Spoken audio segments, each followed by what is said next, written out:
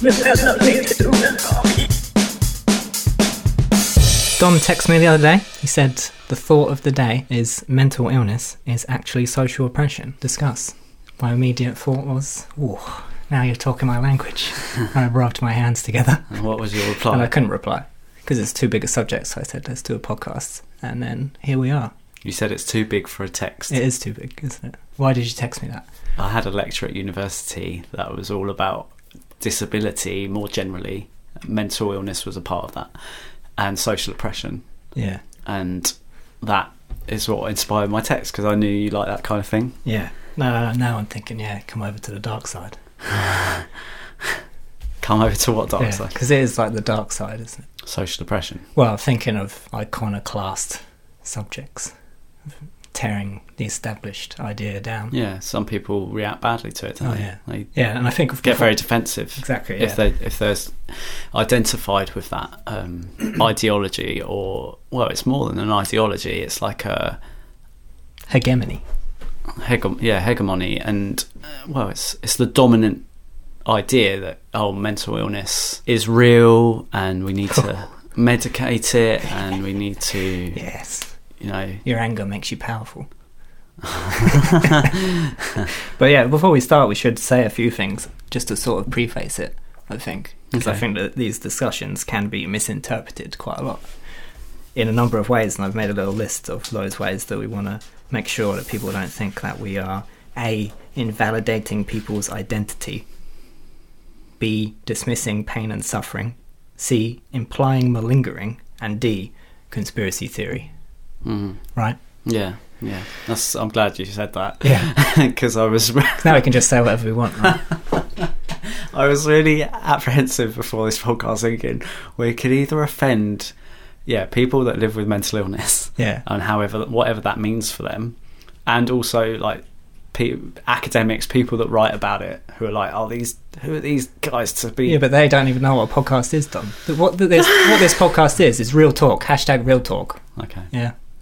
We don't need to be like, we read in this journal. That's just one type of knowledge. This is real talk. That's a type of knowledge too. Can you I think you can integrate them, but yeah, definitely. You can have a bit of both. There's room for both, I'd like to think. I bet there's some pretty cool academics out there who podcast, know what a podcast is, and also write in journals. Yeah. But there's more people listening to podcasts than reading journals. Probably. Definitely. Yeah, journals are really inaccessible to many people. So the terminology they use, it's just like it's elitism. Too... Yeah, it can be elitist, but it's just even... You have to pay to read them. Sometimes you have to pay to read them. Most of the time. That's and they don't make the information accessible to the public, even when the public's funding a lot of them. It's a hierarchy, isn't it? Yeah. It's a hierarchy. Should we just distill exactly what we're talking about? I have something that informed my thoughts around it a little bit. A very small article by Pam Thomas, Lorraine Gradwell and Natalie Markham from 1997, so it's a few years old. Go on, read it. 21 years old. Hit it. Defining impairment within the social model of disability. And I won't read it verbatim, but I will say that it's trying to delineate or describe the differences between disability and impairment. They define the two different terms in the following ways. Disability is the disadvantage or restriction of activity caused by a society which takes little or no account of people who have impairments and thus excludes them from mainstream activity. Example? Are we talking like, you can't come in here because we don't have a disabled ramp, for instance? I'll go one further. So you've got a building that has a disabled entrance, however that's round the back because that was the most convenient way, and other so-called mainstream normal people go in the front way. That's discrimination. And they'll say because it's not cost effective to do it. Or there'll be loads of reasons why they'll say, and some people say, we've done enough, we've got one entrance in. But at the end of the day, 100 years ago, when black people had to go round to a different entrance or sit in a different part of the bus, that has now been considered racism. But for us, because there's a different context behind it, different thinking behind it, it's perfectly acceptable to have your disabled access there and a different entrance. But how do people in a wheelchair or whoever need to use that ramp feel about being so different? And how do they really feel about it? They may, many people might not talk about it, but I think that's massive discrimination akin to racism and sexism. Yeah, I remember seeing a survey a few years ago that was talking about discrimination and the most discriminated against groups in England today, or the UK. And the top one, travelling communities, and the second were people with mental health problems. Crack on with more? Well, the impairment, so that was disability. Impairment is a characteristic, feature or attribute within an individual which is long-term and may or may not be the result of disease, genetics or injury, and may, 1, affect that individual's appearance in a way which is not acceptable to society, and or affect the function of that individual's mind or body either because of or regardless of society, and or cause pain, fatigue, affect communication and reduce consciousness. So it's sort of saying how impairment is maybe the individual experience or characteristic within a person, and the disability is more what's put on it. Yeah. This is where I come back. How society conceptualizes it. Yeah, and treats it. Social oppression. This is the social oppression. I mean, the disabled entrance was one quite stark example who someone on my course really highlighted, and I thought it was quite powerful, especially just that thought of thinking of the racist stuff that used to happen, that may still happen in parts of the world, and how we are treating people in wheelchairs and having to use separate entrances. There's a word for it, isn't it? Ableism, right? Yeah, totally. Mental health people don't have that today. We don't even have our own word. We've got stigma. Yeah, and it's like people say, "Oh, we can't stigmatize the mentally ill," and then like, "Oh, I don't put my milk in my tea at the same time as the bag." A little bit of a stigma against that. Taboo. I feel like it's a bit too much of a cute word to actually describe what you're talking about. So I think every time someone says stigma, they're really talking about oppression and discrimination and prejudice, which are that's the function of stigma and how it operates, isn't it? Yeah. We just don't want to name it. Well, for all the Channel 4 documentaries, and I question Channel 4's history of documentaries and some of the stuff they've brought out, like Benefit Street and whatever. Poverty porn. Where they're just making money from advertising revenue and whatever by putting the poorest people on TVs and cheap to make, like a circus freak. I think it's horrendous. So you look at Ruby Wax and Stephen Fry documentaries and how they're trying to sort of, and it has merit in how it's trying to maybe bring real mental illness into people's homes and show what bipolar really looks like, what depression really looks like for certain individuals. But I still elevated individuals. Yeah, and in fairness to them, they've highlighted other people within those documentaries. However, I know as someone with a mental health diagnosis how scared and how I still feel 2018 about talking about my mental illness to people to anyone apart from those I really, really trust. And that everyone that listens to this podcast. Well, I can talk about it now because it's you and me. Yeah. And whoever listens to this is going to have their own view on it, aren't they? Yeah. I can only go on what I feel when I sit in a room with people and they're sharing, or I'm at a job interview, or I'm anywhere and something comes up that's relevant to my past with mental illness, and I don't want to talk about it. Yeah. How I feel self-conscious when my certain family members raise an eyebrow, an issue, and may infer my mental illness, and I'll be like, well, I don't, it's just you start to feel uncomfortable and unaccepted. Because I think both of us must have some personal experience of being oppressed through a mental health diagnosis, right? Pinning someone down and injecting them with a drug against their will because of the way they're thinking is a form of oppression, isn't it? Massively. Yeah. Massively. And every time you go to the doctors and they won't look at you in the eye and they'll tell you you've got to take this medication or you won't live a real life, or that you will go crazy again. That's a form of oppression. Totally. Every time they say you've got this diagnosis, that means that you can't have a job. That's a form of oppression, isn't it? Yeah. Like you won't be able to have any sort of job that involves any kind of skill or expertise or anything that's above like stacking shelves or anything like that. Definitely. So it's just basically anytime someone limits what you can do through a label, isn't it? Yeah. Whatever that label might be, whether it's you're a disabled person, you're a mentally ill person, you can't do these things because you're this. And it's not always made apparent to people. No. It's subtle. It's embedded. It's an embedded form of oppression. It's not even conscious in society or individuals. And I think it's important to say there are individuals I know of who are practitioners in the NHS or around mental illness and mental health that are aware of some of these issues or many of these issues. And you fucking hope so. Yeah, there are. Yeah. I feel there are. And they try and, within the constrictions of what you're talking about and the embedded nature of this attitude. Culture, isn't it? Yeah. That they try and challenge it, they try and consider what the person is really capable of, and you know. So I think that's important to highlight. But yeah, I totally feel that happens and that goes on, and that is just happening all the time. People with mental illness, in some ways, an ex-human. You know, subhuman. You're not the subhuman. You're different. Yeah, and you've been branded, and that's it. And this is going to affect you. And I know there are people that identify with it, and they have found some salvation in it. Yeah. That's how it feels, salvation, that word. Yeah. They're like, oh yes, I have an answer. I have this diagnosis and it makes sense and it explains why I've been this way and this medication helps me, and they completely subscribe to that belief and idea and live their lives with it and happily. And if that's what's important, then yes.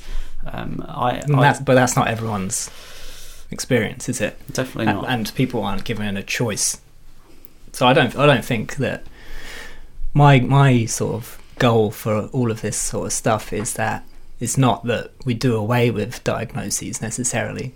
It's that people are given a choice. I think that's what's most important, because people aren't presented with a choice. They're told to accept this rather than you could accept this or you could accept this. Well, here's another way of thinking of it. And that's about power, I think, isn't it? If you're a doctor and you're like, yeah, this is one way of looking at it, but there's this other way, that makes you less powerful because you don't even know what's going on, right? And we look to those people to know what's going on. I wonder how far individuals and society, the community, are prepared to take equality. And when I talked about that example with the wheelchair and having separate entrances and how that's discrimination, I said that in a room full of people where I work, where they were talking about moving the main entrance of the building, and however the new place wouldn't have wheelchair access. And that's when I raised it. They said, oh, well, there is another entrance and it's around the back. And I said, so do you see that's discrimination? Do you see that having a separate entrance for disabled people? I gave the same examples I did earlier. And someone in the room, who's actually a very nice person to me anyway, and I like, and they're a friend, said, oh, I think we're going too far now with that. Yeah. That was the attitude that I got. And I'm guessing they weren't in a wheelchair. No. They're a mental health service user. Yeah. However, they weren't in a wheelchair, and they just felt, I think, that we do enough. If there's wheelchair access, that we do enough. But I challenged it and I said, are we going too far though? Is that right? Are we going too far? How do you think it's fair? And this is where I raised it. So that's what I'm asking really, is how far are we prepared to take it? How far can we take equality? And considering what do we value in humans?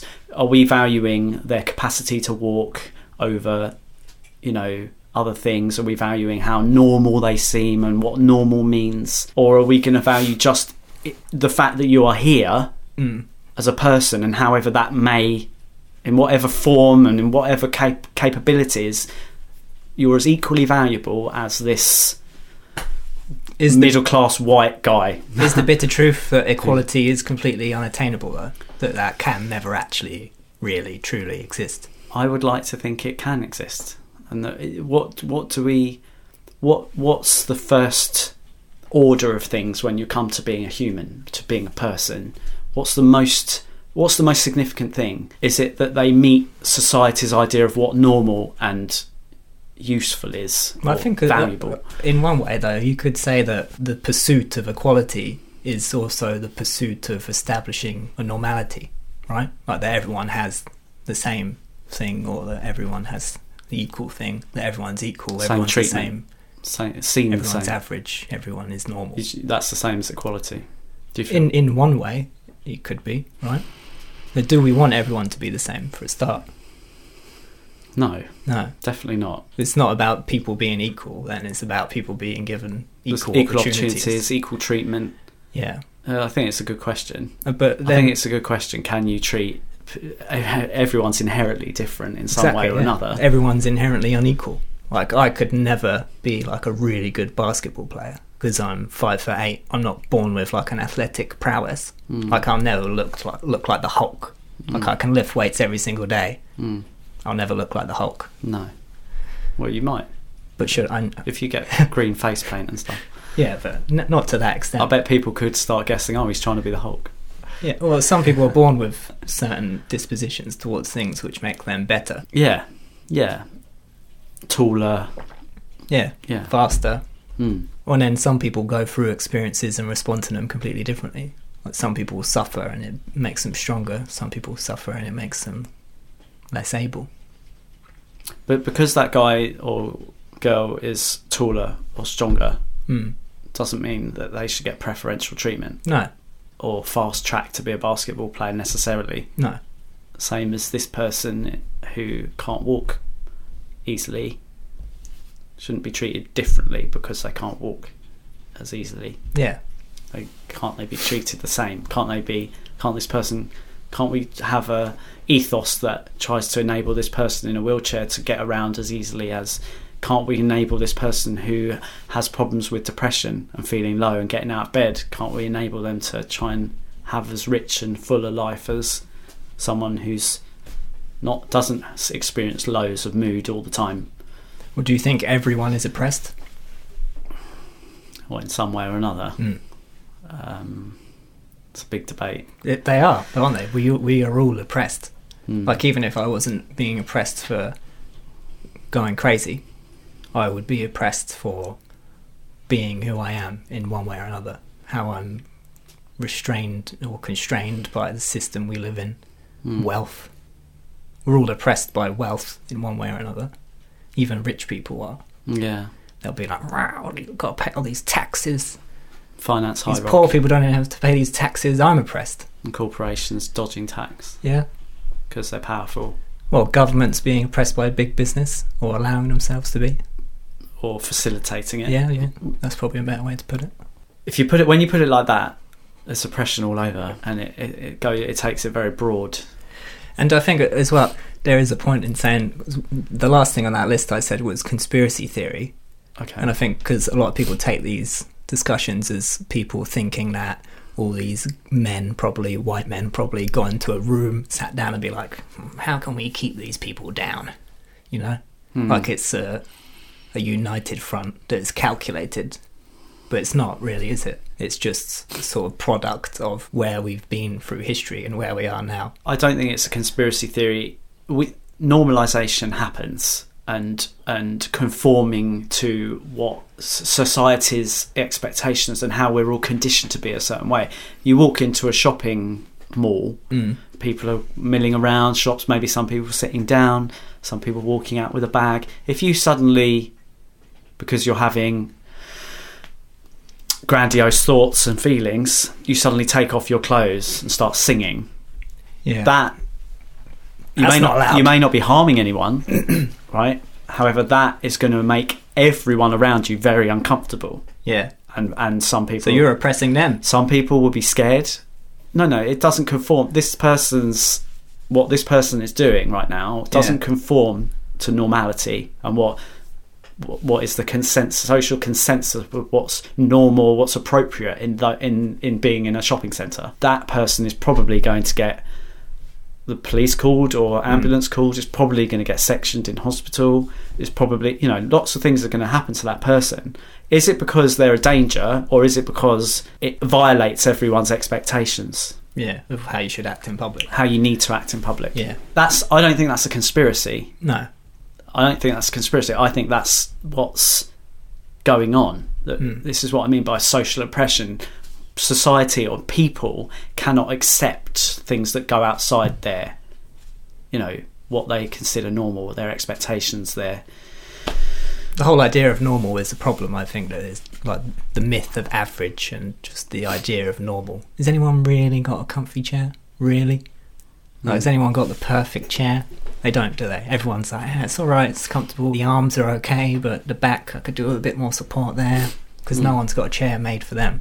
No. They've got chairs made for average people, and average people don't exist. That's a good point. Yeah. Yeah. Going back to conspiracy, I think also that what I do think is slightly conspiratorial is how, and unethical, is how pharmacology makes so much money from proliferating medications and has a vested interest in diagnoses and the medications to help these diagnoses being spread, and how psychiatry, and this is a whole anti-mental health movement argument around this, and sorry for not quoting some of the key thinkers in this area. Who are, what, like Thomas Szasz? Potentially. Klein rings a bell. That the psychiatry and psychopharmacology has a vested interest in people taking their medication, more people having medication. Targets. These corporations who manufacture pills have targets to meet. They have, doctors need to be, they're leaned on. Certainly in some places like America, perhaps they're leaned on by manufacturers to medicate this medication because they get better margins and stuff like that. That's not conspiracy. That goes on. That's and business. That's business. That is really unethical, and in a way it is a conspiracy to keep people medicated on certain types of medication, even if that medication doesn't help them. It's like, no, it's more important for the corporation to get more profit, and that is where I get angry. I think I'm right in saying that the FDA needs you to have a diagnosable illness for you to be able to market drugs or sell drugs on the market. So you need to create... It's like create the problem, or make something, a set of symptoms or a set of things that a person experiences within themselves that involve feelings, mood, behaviour. Yeah. Name it something and then provide a treatment for it where someone can monetize it and make but money not a cure. Right? Don't have a cure. Yeah. Let's not go too far. We don't want to cure anything. We just want to treat it. Let's not cure it. Yeah, you don't want to... That's our market share. And then you get into... market share. And then it's like when private prisons are making money from prisoners. Yeah. It's like, well, if you try to reduce crime, you're cutting off a corporation's gravy train, or that's facetious.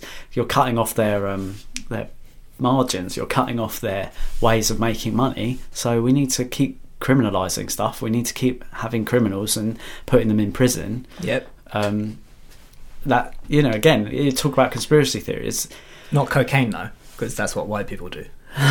Right? Less criminalised. Yeah, there's probably, I don't know what the crime figures are, but there's probably less prosecution. The jail time for cocaine is much lower than the jail time for crack, let's say. White upper class, white middle class party drug. Yeah. So it's like, no. Like the guy from the Backstreet Boys, I think it was, one of those shitty pop bands, or shitty NSYNC. Love the Backstreet Boys. Fuck up. One of them did cocaine, didn't go to prison. Old dirty bastard from the Wu-Tang Clan, Wu-Tang forever, Wu-Tang for the children. Yeah. Went to prison for doing some crack. All right.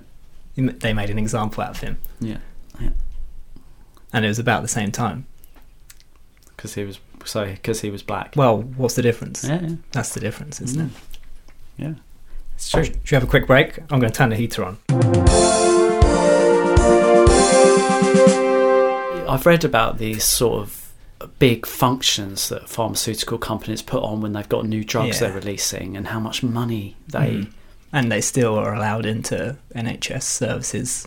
The services allow drug reps to come in and give them stuff. Like, that's still happening today, 2018. What do you mean, stuff like giving them... They come in... Gifts and... They come to conferences, they give them a little stool, they give out jelly beans. Yeah. PR stuff. Yeah. PR. Give them leaflets, things like that. Market it.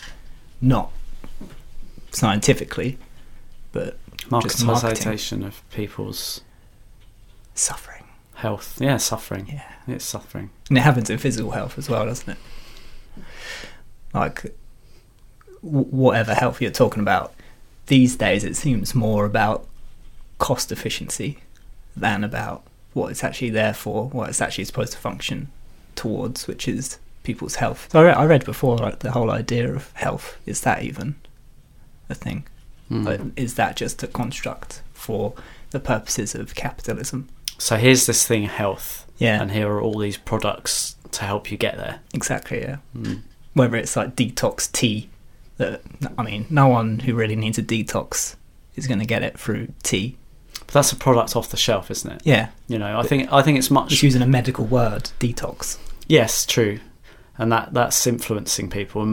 But I feel it's more significant when you have institutions, Yeah, psychiatry, establishments. who are then influenced by profit-making corporations to take their drugs and give them to people so that they make lots of profit. And I then question.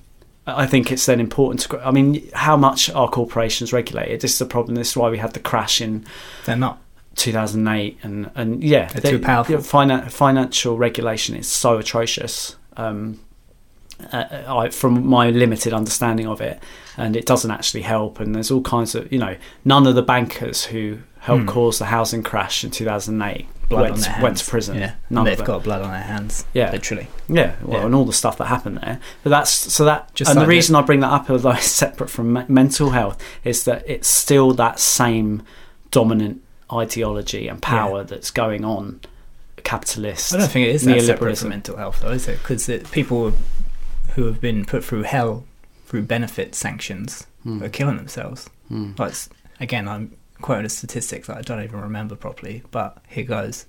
26% of people on ESA, employment support allowance, have tried to kill themselves. Correlation doesn't mean causation, but Yeah, and also I mean, it's fair to say how many of those people on ESA who Would have killed have done it themselves anyway. are also feeling really low, and yeah. Well, it's all and it's complicated. Isn't it? it's all part of the. It's difficult to say what's caused that. Which makes it when these sorts of I'm things sure it had to operate be. at a much more nuanced level, it makes it harder to spot and call out. A lot of the times you only realise in hindsight, especially when it happens to you personally, especially. So you wanted to give some more examples of social oppression. Well, I thought in we'd mental health. I thought we'd bring the discussion back to something that's a bit more practical and tangible for people living with mental illness, than because we've got very broad, and I think it's relevant to talk about the bigger issues. I think, like you were saying earlier about you don't want people to get offended. No one cares if they offend me when they say the words mental illness, No. and that does offend me. So there is this push, like, gotta be PC, like you've got to use the right words, blah blah blah, that goes out through services and systems from their leaders and stuff. All this messaging that I find really offensive, but I'll tolerate it because I understand. It's fine. You can think that. I'll think another thing. I'm okay to be offended. I'm free to not be offended just as much as I'm free to be offended. It's a choice. It's not necessarily a choice, but I'll tolerate it. I'm not going to say you can't say that because you offend me. That's just a crime on free speech. That's how I see it. Yeah. Like, you can offend me. That's fine. I don't have to be offended. You say what you want. I'll be offended by what you say. You can be offended by what I say. But we live in a society. We'll just tolerate each other. That's fine. Yeah. So it works both ways, but apparently it doesn't. You know what I mean? Yeah. Language changes, doesn't it? I mean, when I was younger, saying the word coloured was the PC way of describing someone who's black, or particularly black, but it could have been Asian or whatever. And now it's much more okay to say black. Yeah. But if someone's Asian, you say Asian. However, I still don't think like black actually describes someone's colour, because I don't know. Well, neither does white, does it? Yeah, exactly. I'm not white because I'm actually a pink. Well, right now I'm slightly, blue. Yeah, I'm blue because it's a bit cold in this room. And I've never met anyone who's actually black either. So but it's just demonstrating how language shifts. So mental illness, it's like disability. I don't want to say the word disability to anyone now who I would have formerly said is living with a disability. I'd rather use impairment now. Because you would have gone up to someone in a wheelchair and been like, "Oh, nice to meet you. You're disabled, are you?" Well, I wouldn't. No. But I might describe it in a different way to them and say, "Oh, what's it like living with that disability?" But I don't feel comfortable using that word now because I feel disability points more to the social oppression. Yeah, definitely. Yeah, that's brought about. Anytime you are talking about something that someone can't do, you're focusing on what someone can't do. You're not able to do this.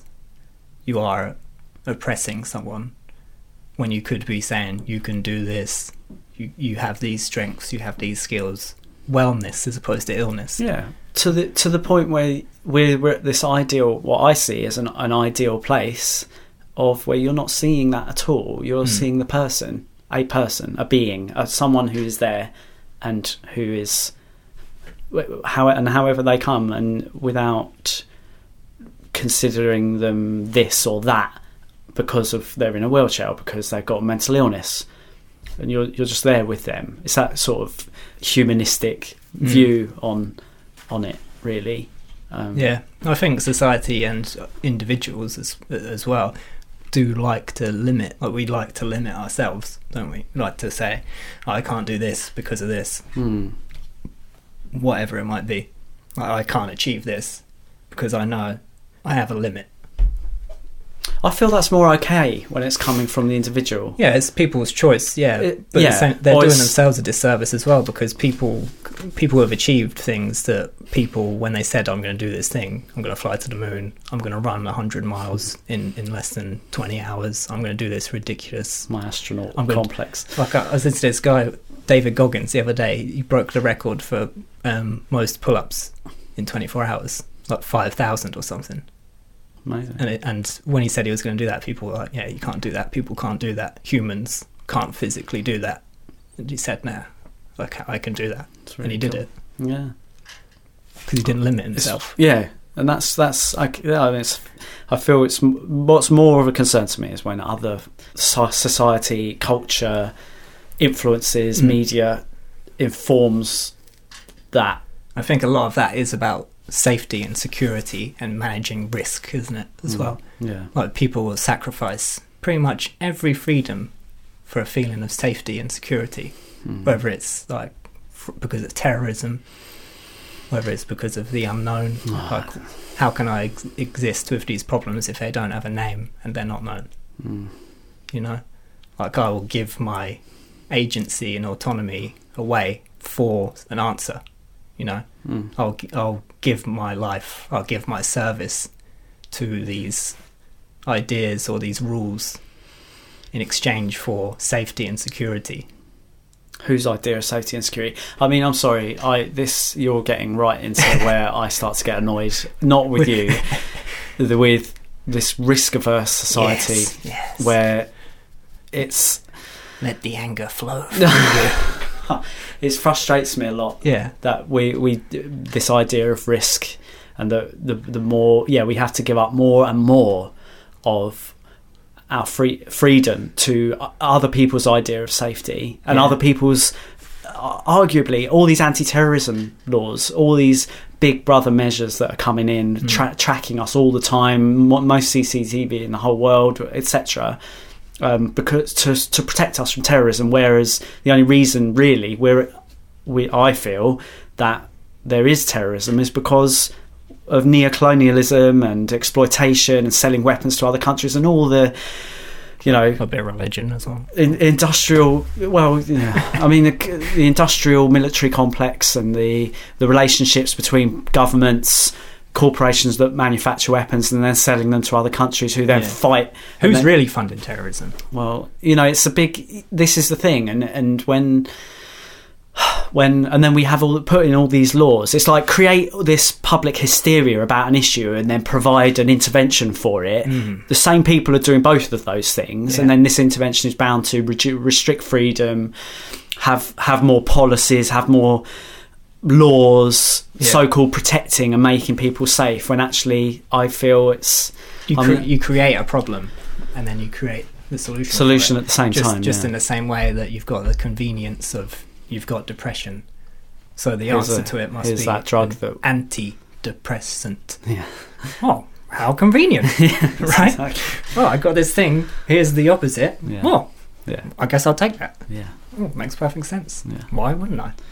I mean, who made these things? Oh, people. Oh. The person who came up with the diagnosis of depression. Yeah. You know. One of the problems with these sorts of discussions is language and how certain people take a word, and that's different to the person that gives the word, you know. So what a doctor understands the concept of illness as is going to be completely different to the general public, and just trying to define those things so they're not misunderstood is really hard to do.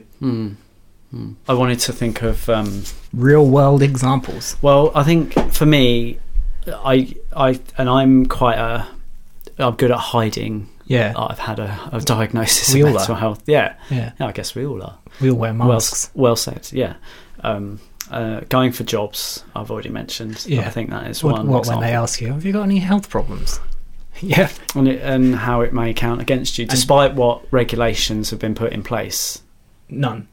Well, I mean, it's equal opportunities. There's been laws put in place to try and help people. Yeah, but laws. And you don't hear mean of anything, positive do they? discrimination, and yet I still think You can put a law in place; it doesn't change anything, really, does it? People have to adhere to the law for it to change something. Yeah, another one, particularly in mental health, is getting benefits Yeah, for having mental illness is more difficult.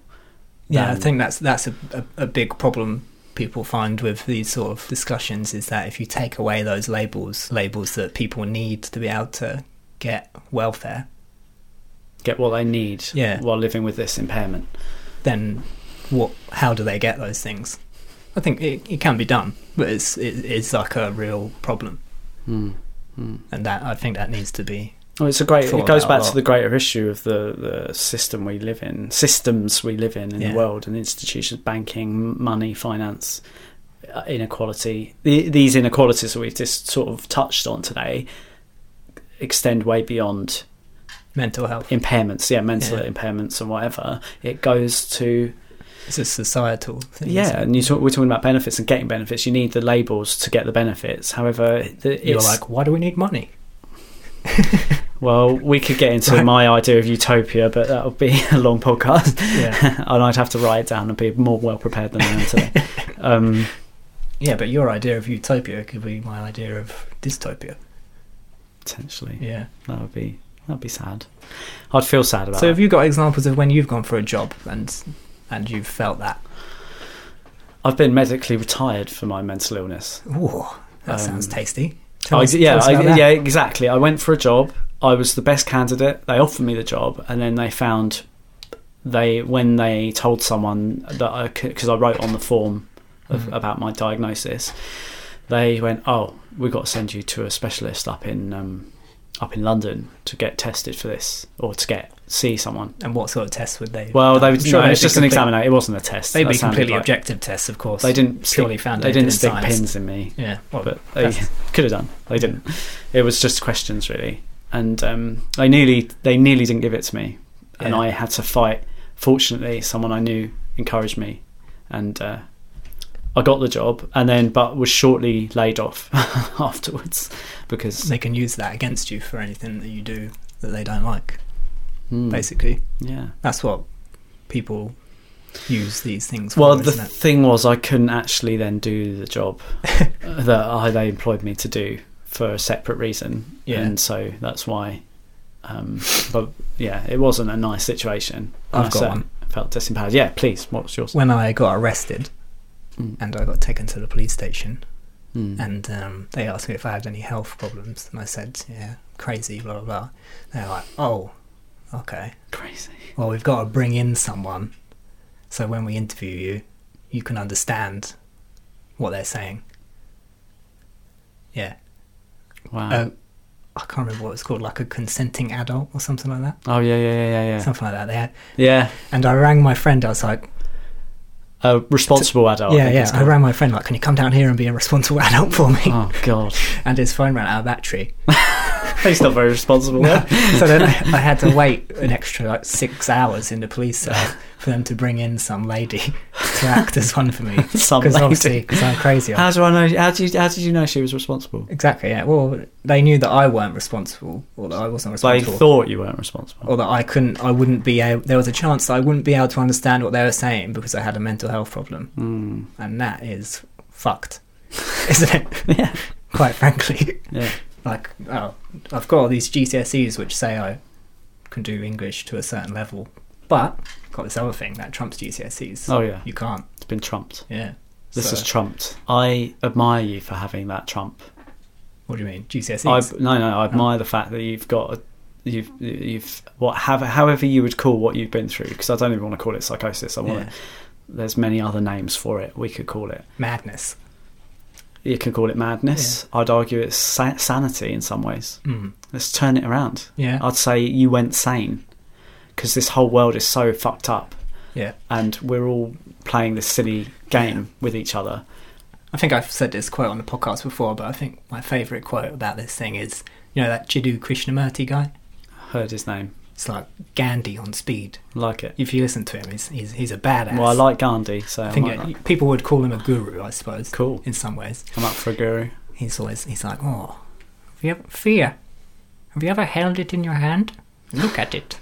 And stuff. That's If you awesome. listen to him speak, it's like listen to a drug or something. But he said this thing, it's no measure of health to be well adjusted to a profoundly sick society, you know? And that's what we're talking about, isn't it? How well adjusted are you to the society you live in? If you're not adjusting well or at all, you're ill, isn't it? Yeah, it goes back to society's idea of what's normal, what's Yeah. expected Yeah. of you. Yeah. Yeah. To fit in. To fit in. And I think it's because social oppression is one part of it, but it's also social exclusion, isn't it? You're saying you can't come in to this circle. Exactly. And a lot of the reasons why people have these problems is because they've already been excluded. Like I think the highest rates of psychosis occur in refugees. If you take specific groups, it's about being an outsider. Like if you come into a society that doesn't accept you, You're part of you're the out group. Yeah. This is the in group. and I think like that's a lot. When I heard about that sort of idea, that got me thinking a lot about what sort of fed into what I went through. And yeah, when I was growing, I think everyone experiences it to a certain extent. But when I was in school, I always felt outside, and I was always trying to fit in. And when I went crazy, I was like, I didn't need to do that. I understand. I am out. I am crazy. I am different. I'm okay with that. It's good. You know, that's what it was like, enlightening in that way. Yeah. And it by sharing it, and this goes on to our final point, was what people can do about it, and all the other forms of social oppression. Anti-stigma campaigns, right? There's anti-stigma, no, but you're doing it now. Yeah. What I think we can mainly do about it, and that is talk about it and show that it's okay to be different. Yeah. But talk about it in a way, and to those, see, not everyone's receptive to this. No. There are many A lot of people I think aren't. would listen to this and get so defensive and so worked up and angry Why do you think that is? because they're so embedded within that dominant discourse, dominant ideology that everyone's accepted, maybe not consciously because they're not aware of alternatives. Yeah. That sort of narrow perspective. And that's what psychosis or going mad gave me, is it opened my perspective. It opened up my mind to what's happened. Well, not only what has happened to me and what my experiences meant. It took what my experiences meant and changed my perspective on all of it. Because you break through what you thought was originally possible with your mind. It made you realise, well, it did for me, what the mind is capable of, what my mind is capable of. Terence McKenna said, The drug man. well, he said, he had some wisdom. Oh, yeah, definitely. Culture is our operating system. And what we can do about it is all of us consider what is culture, what is it doing, what do newspaper articles do, or headlines, what does the media do, what's BBC News do, what does pharmacology do when we hear about new drugs, and consider what's it doing, not just what it says and following it or not.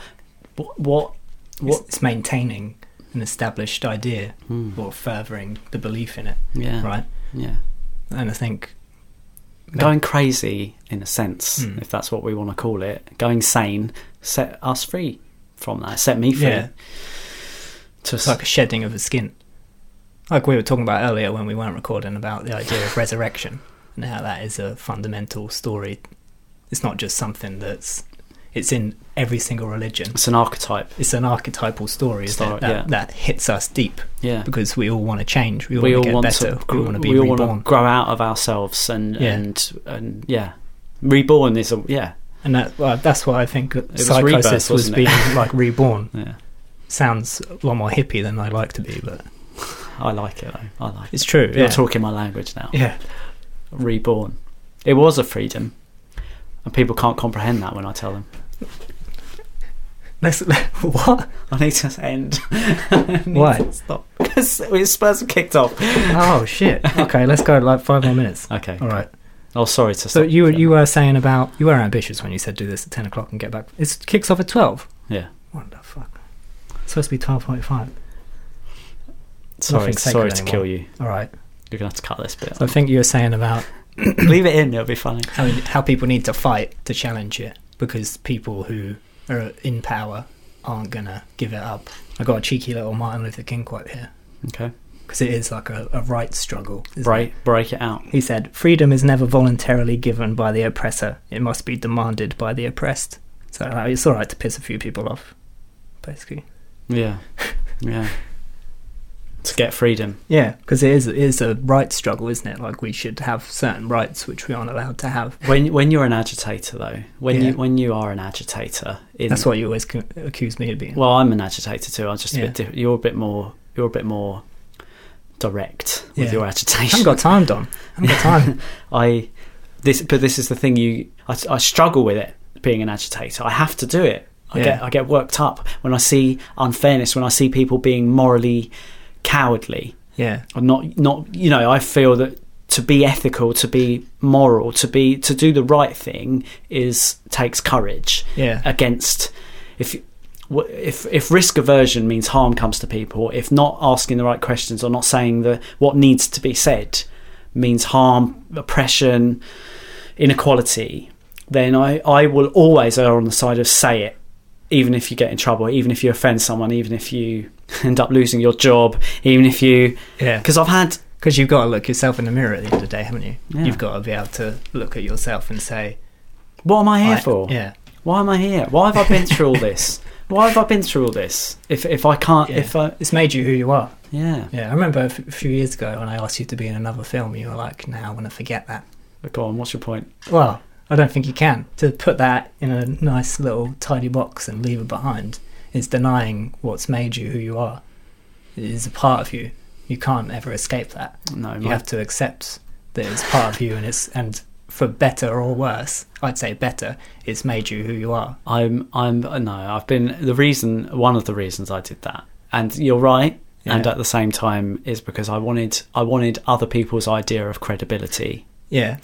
When I come back as a doctor and then I say you're so fucking wrong, I've got, in their eyes, credibility. I can say I've been mad, I've gone mad, I've been written off. That gives you credibility. Society has, to you, but society in that moment of being diagnosed textbook bipolar 1, I've been written off by an awful lot of people and a lot of institutions. I don't care what anyone tries to tell me. I know I've been written off. And yet doing the degree, becoming a chartered psychologist, doing other people's idea of what makes me a better human and a more valuable human and whose opinion is respected, I can then go back to the mad and say, this is it. This is it. Yeah. I've conformed, I've done what you think. I've reached a certain level and this is my view. Let's listen to the crazy. We can't have this hierarchy in mental health. Let's keep it to mental health at the moment. We can't have this hierarchy where a psychiatrist who spends 6 years doing a doctor biological training, like a medical model training, cutting up frogs and shit, spends a year specialising in psychiatry, doing a bit of psychology, or however many, couple of years maybe, and then is our clinical lead and expert on mental illness. That is a sorry state of affairs. Yeah. It's a sorry state of affairs. The person that needs to be leading mental health in the UK needs to be those experiencing mental health. Bam. Yeah. Yeah, exactly. All right, should we end it there then? Yeah. That seems like a good place to end it. All right. I've said my bit. Bye. Bye.